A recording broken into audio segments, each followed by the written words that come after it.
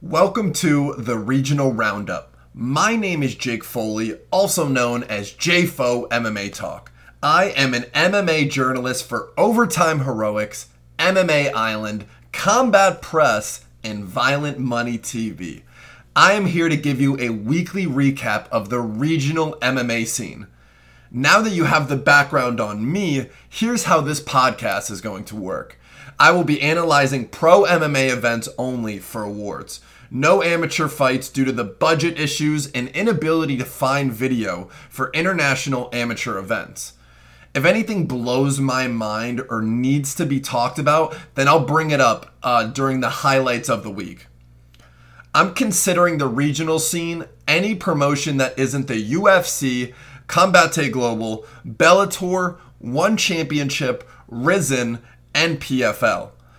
I understand some international promotions aren't considered regional, but to make it easier, I will count the regional scene as anything not listed 30 seconds ago. These weekly episodes will consist of fighters coming on for interviews, best of the week awards, and quick recaps to make sure you know everything that went down on the regional scene. If you're curious to what events will be discussed about or will be considered for awards, they will always be featured in the bio, as well as the events that I wasn't able to find or, couldn't afford the $30 stream for one event. And it'll all be in the bio so you'll know exactly what events I'm talking about. So sit back, grab your lighters, and pour up a cold drink because it is time for your regional roundup.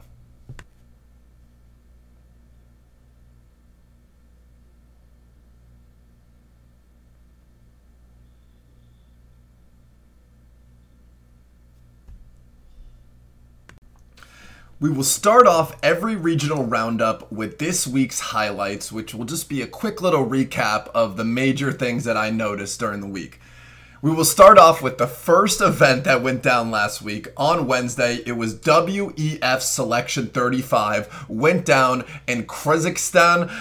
I'm going to tell you guys right now, I try so hard to work on these pronunciations for names and stuff, but sometimes I just butcher it, so bear with me. But this event was in Kyrgyzstan, and it was absolutely wild. I don't even know really where to start. So the first three events featured one person from Kyrgyzstan and one person from Uzbekistan. And the event seemed like it was in like this tent. A couple hundred people were in it. And somebody from Uzbekistan won the first three fights instead of the person from Kyrgyzstan. And the second they would win, it would go quiet. It was the most awkward thing. You had like one guy who seemed like he just wanted to get out of there as soon as possible because he was worried that the fans were going to be so mad he won. Other guys were just celebrating in the silence. It was really quite the sight to be seen. The fans were pissed, obviously, like as I was saying, for the first three fights, and then they started getting fighters from their home country that were winning, and it started to get really loud in there. It was solid fights, but weird vibes and a lot of lack of experience, which can lead to some lack of fundamentals. But it also just creates like this unpredictability from you just don't know what these guys are going to do. And so the audio was really bad. Every time the fans got crazy, it would break the sound barrier of the whole stream. I'm talking a full couple hundred of people with no noise after the stoppages. Then to the next one is a stoppage for someone they like and they go crazy. Not just UFC type crazy. They were just going crazy like they were about to throw a parade. It was awkward, but beautiful at the same time. It really represented the idea of highs and lows of MMA. And then, so the fights continue. They start taking corner breaks outside the octagon. This is something that's not completely uncommon on the regional scene, especially internationally. But usually they'll sit down just in the cage, not on a stool. To walk out of the cage and, walk down those steps kind of seems like a little bit of a hassle, especially if a fighter is somewhat lackadaisical after the round is over and then they have to walk down these stairs and they stumble down them.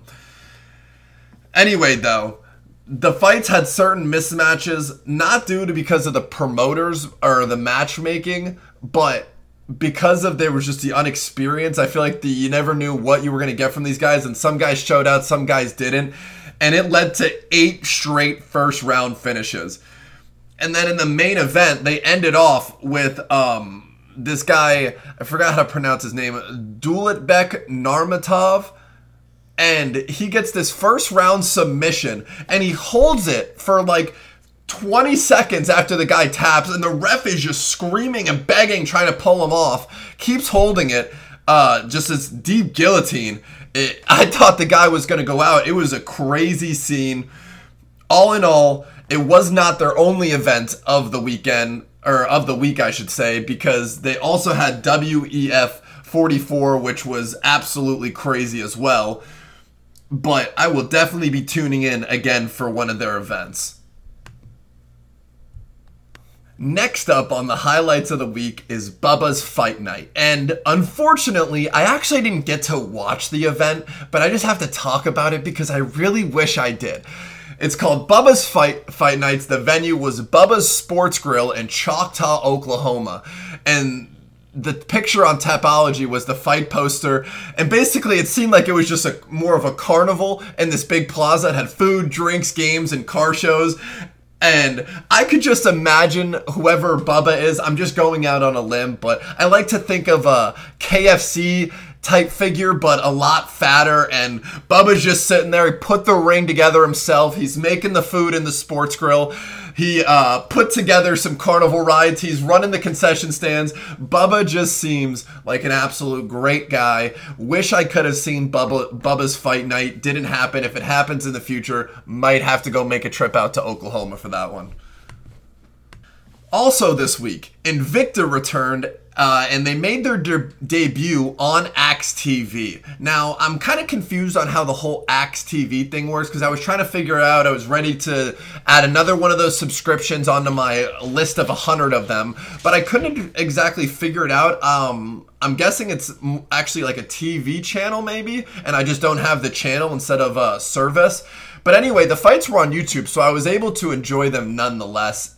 It was a great return for Invicta. I was really excited because not only do they have 2 title fights, not only was it their debut on Axe TV, not only was Half Pint Alicia Zappitella returning, but there was just 6 fights in general that had a different energy to them. The whole event, you could just kind of tell that, you know, the viewers on them seemed, on the YouTube stream at least, were starting to build up. The new home for them seems like a really good fit, and overall, I really like their show. If you haven't checked it out, please do not listen to anyone says that women's MMA is not just as good, if not better than men's martial arts, because these girls are absolute savages.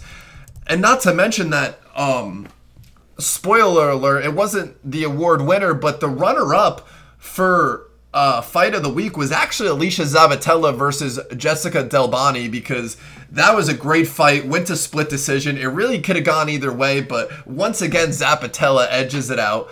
I really wish that either Bellator, UFC, or maybe if she wants to go to one championship, I think they have an atomweight division, but I want to see more of these atomweight divisions. These girls are small, so they don't really end up in finishes that often, but they're so fast and so technical, and they never run out of energy, so you can expect that technicality to stay throughout the whole fight. When you get evenly matched fighters like this one was in a 5-round war, it turns out to be such a great fight.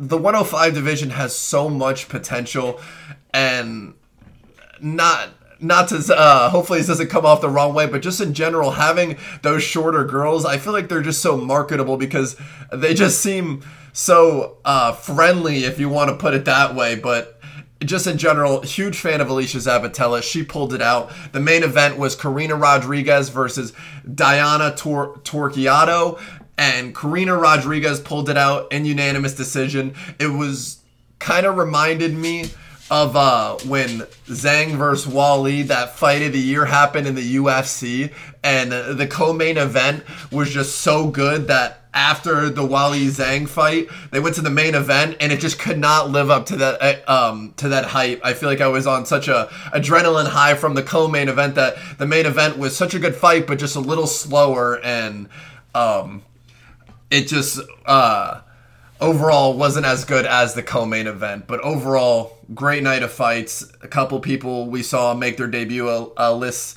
Pone. I'm once again so sorry for that pronunciation, but she had a really good performance. Can't wait to see her next fight. And overall, I can't wait to watch the next Invicta event in general, because they put on such great shows.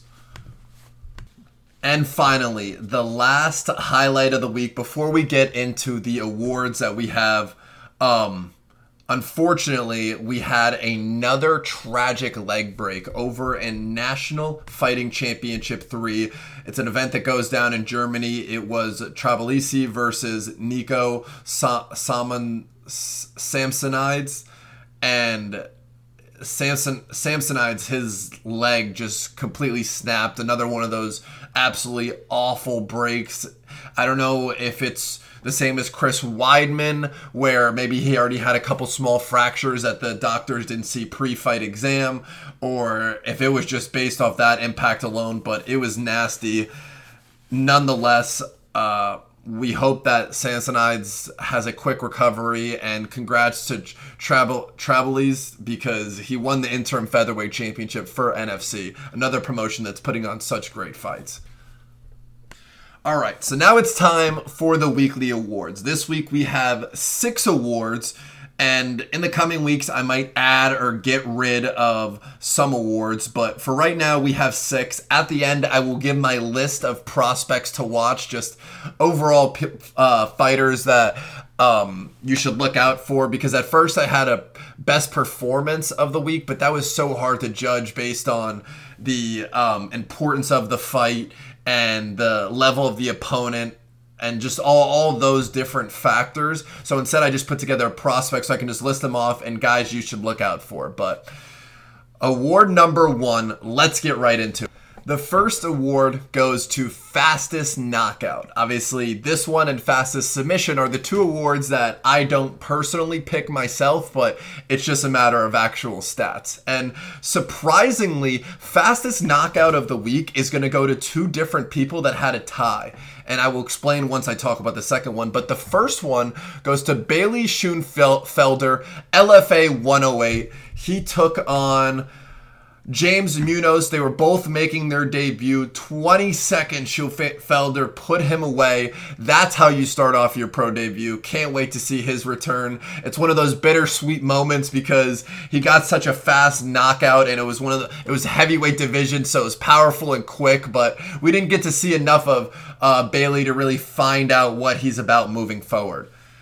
And so for the other Fastest Knockout, we actually have a tie over in GMC 25. Michael Smolik took on the 13-25 Adnan Alek. Now, Michael was making his pro debut. He previously had a kickboxing career where he was pretty successful, made his transition over to mixed martial arts, and he put on a show. I don't know if it was exactly 19 seconds or 20 seconds because Tapology doesn't have it listed, but when I was watching it, I saw the ref step in at 19 and the clock, like he separated them and the clock stopped at 20. So I didn't want to pick one depending on, I don't know what the exact results were, but I'm going to say they were tied. He came out and he just showed that kickboxing background. That the other dude was just simply not prepared for it. And he had a lot of fights, 13-24 coming into this fight.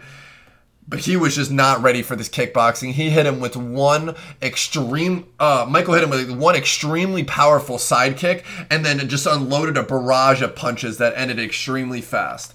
But that is your Fastest Knockout of the week, goes to Michael Smolik and Bailey Schoenfelder. Now moving on to the second award, it is Fastest Submission. And once again, the international regional MMA scene will not give me a break on these names. The winner for fastest submission comes from Open Fighting Championship 4. It was Volodya Ivezyan. He pulled off a Darce choke in only 17 seconds. It was against Radzhamirad Ibadov. And Ibadov pretty much ran in. As soon as he rushed in. They were up on the clinch, and Volodya just straight up loaded the Darce choke immediately, pulled it off in 17 seconds. You expect that sometimes from knockouts because all it takes is one punch. But for a submission, it is wild that he got it done in 17 seconds. Congrats to Ivezyan in that incredible Darce choke. And once again, cannot wait to see what he does in his next fight. The third award goes to Best Submission. Now, this is one of those that all the other awards other than the first two are subjective to me. Hit me up on any of my social medias if you think that something else should have won. I'm always interested in hear other people's opinions, but for my opinion, here we go. Best Submission. There came down to two of them, really. The first one was in WEF selection. Kumarabek, he was in the prelims, and he pulled off a Scorpion Crunch, which is basically something you don't see on the pro scene at all. You really see it in younger jiu-jitsu levels or, early in amateur scene if someone just gets overwhelmed, but he got it done. It was really cool to see when you do get to see a Scorpion Crunch. But that was the runner-up. The winner goes to LFA 108's own Clayton Carpenter. He improved to 4-0 over Nick Clem when he pulled off a 45-second knee bar. And let me tell you, it was almost disgusting. He almost ripped his leg completely out of place. You got to go check it out. Great grappling by Carpenter. That kid has a lot of potential. Moving on, we will now be discussing Best Knockout. Make sure to check out my social medias, especially Twitter at Regional Roundup, because there was so many great options every week, especially this week. So to save some time, I'll only talk about 2 or 3 of them that really stood out to me, and then I'll go with the winner. So 1 or 2 that stuck out to me here. Adam Laguna over at Babylon MMA 22. He landed a crisp knee straight to the face of his opponent, put the dude out instantly. He wasn't out cold, but the fight was done right after that knee. Beautifully done by Laguna. Another one that was really good was actually Karen Manukyan. He was fighting over in Spartek Challenge 22, and these two guys came out to fight. It was Karen versus Kelvin Ogonovro. Close enough. Anyway, it was only 38 seconds this fight lasted. They came out swinging. Manukyan landed a couple really nasty hooks. You could see Kelvin buckle a little bit, and then Karen unloaded a whole nother combo, and Kelvin was out on his feet. It's one of those knockouts that's so scary to see because they fall literally stiff as a board. They smack their head on the canvas, but beautifully done by Karen. They were both making their pro debuts. That's one of those picture-perfect pro debuts. You can't ask for anything better. Cannot wait to see Karen's next fight because, like I just said, if that's in his pro debut, where can he go from here? And the winner actually goes to Gregory Rodriguez over at LFA 108. I could see some people arguing with this because there were so many good finishes, but this one was more based on the whole moment. When it comes to best KO and best submission, I think of all things considered. And Gregory Rodriguez came into this main event fight against Josh Fremd not completely underrated because he was given a good a chance to win the fight, but he was being definitely underrated by Josh Fremd. Josh Fremd was saying in interviews how he was thinking that if I get the knockout here, I'm getting signed to the UFC. I saw a couple articles made about how Josh Fremd was going to get signed to the UFC like right after this fight, and nobody was talking about Gregory Rodriguez. And then they come out, Frem was talking a lot of trash. I don't know where exactly it came from, but he was talking a lot of trash, maybe just filled up with emotions, thought it was his moment, his time, and came out, was talking a little bit trash. Gregory stayed calm, and he unloaded a perfect 1-2 combo. It landed right on the button, just like that Usman knockout over Masvidal in the UFC.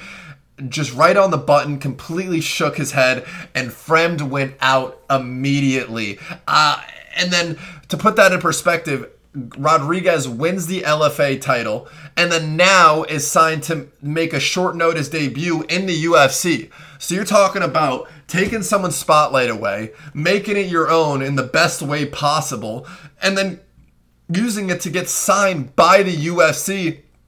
It was just such a big moment and such a big life changer for Gregory Rodriguez that I have to give him knockout of the week.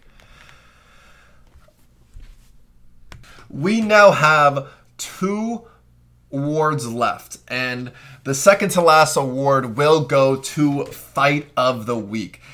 As I told you before, the runner-up was Alicia Zabatella's split decision win. It was such a great fight, back and forth. I really think the only reason it wouldn't get first is because of damage. And I don't know if it was because they were 105ers, if those girls were just that durable or what, but technically it was a great fight, great to watch, but does not get first place. First place for Fight of the Week is over at LFA 108. Yes, LFA 108 was stealing the show all week.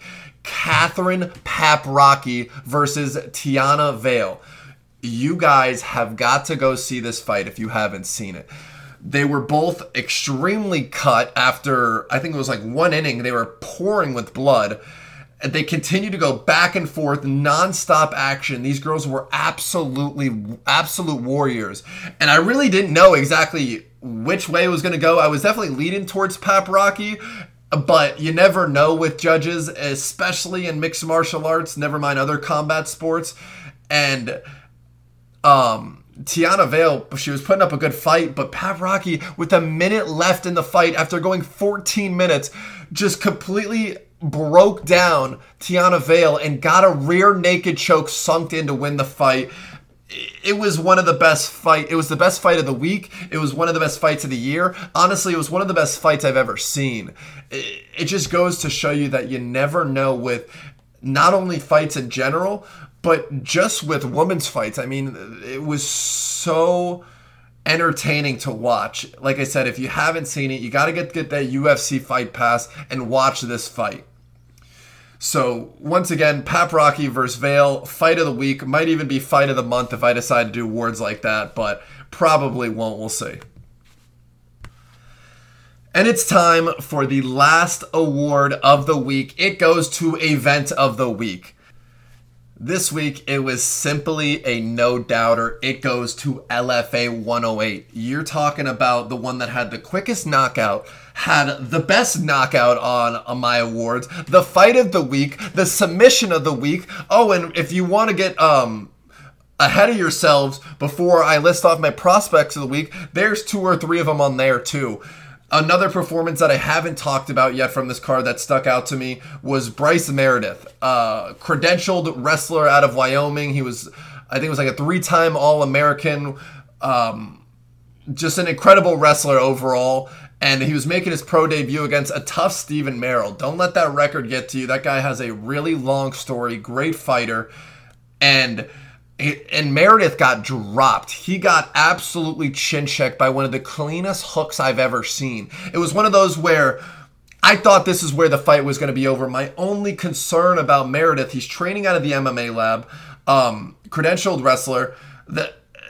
My only concern was that everything was too perfect, and you kind of would see something like when we saw in the UFC, Max Roskopf, I think was his last name, credentialed jiu-jitsu guy, but when you get into those deep waters in MMA, it really tests you beyond a way that you could ever imagine.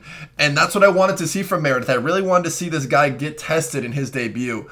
Got chin checked fights back, and a minute or two later gets a first round ground and pound finish from a completely dominant position that Merrill just simply couldn't even move from. Incredible performance from him. The co-main event, Mark Climaco in the decision, won a unanimous decision. He's another one of those fights on my prospects to watch. Archie Colgan got a first round arm triangle submission on the prelims. He's on my fighters to watch from top to bottom. This was one of the best fight cards I have ever seen. And kudos to LFA for being able to put on, once again, another great show. So now we will end off this episode with a couple of prospects to watch. I just talked about Colgan, Climaco, and Meredith. Now, a couple other guys to look out for. Bruno Roverso. I think he was in the Open Fighting Championship. And yes, that's what it was. And it was a featherweight championship between Alexander Grazin, who is a really good fighter, somebody that was on my radar, and Bruno Roverso. When I was doing the research, I was like, oh, this is interesting. Not only is it a Brazilian fighter fighting in one of the most Russian organizations in the world, but this guy had 15 of his 16 wins were finishes, something crazy like that. So I was like, all right, I got to check it out. And Grazin's putting on a wrestling clinic. I mean, dominating. Going into round 4, Grazin won all 3 of the first rounds, maybe even a 10-8 thrown in there. So you're talking about 2 more rounds go by, Grazin's the featherweight champion. And Roverso, the whole time this is happening, I was just thinking of the millions of people in this world that would have quit when they were being drowned by Grazin. It wasn't just a little lay and pray, or, he was just sitting in a comfortable position trying to rack up that control time. No. Grazin was going for some submissions. He was throwing down powerful punches. He was staying active and just dominating Roverso. So Bruno stayed calm. And in the 4th round, comes out, loads up, connects Grazin right on the chin, puts him down, and you can see Grazin's a very durable guy with a good chin. I mean, he was hanging on for as long as he could, but there was a slight delay from that big punch, and Bruno just laid it on with a crazy barrage of punches that ended the fight. It was a great performance by Roverso. He now has 17-5, 26 years old.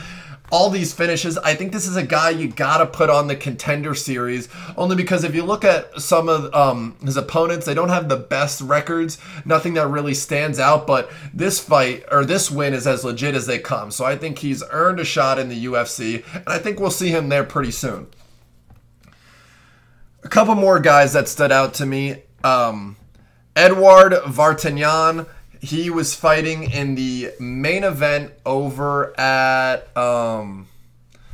same event. The Open Fighting Championship. He was going up against Michel Silva, who was 22-8, now 22-9, and that guy was huge for the lightweight division. I think he was 6'2 or 6'3, but Vartanyan, this guy is such a good fighter. Used to fight in the ACA. Now with Open Fighting Championship, just such a good fighter. He has great cardio, great wrestling, good hands, mixes it up well.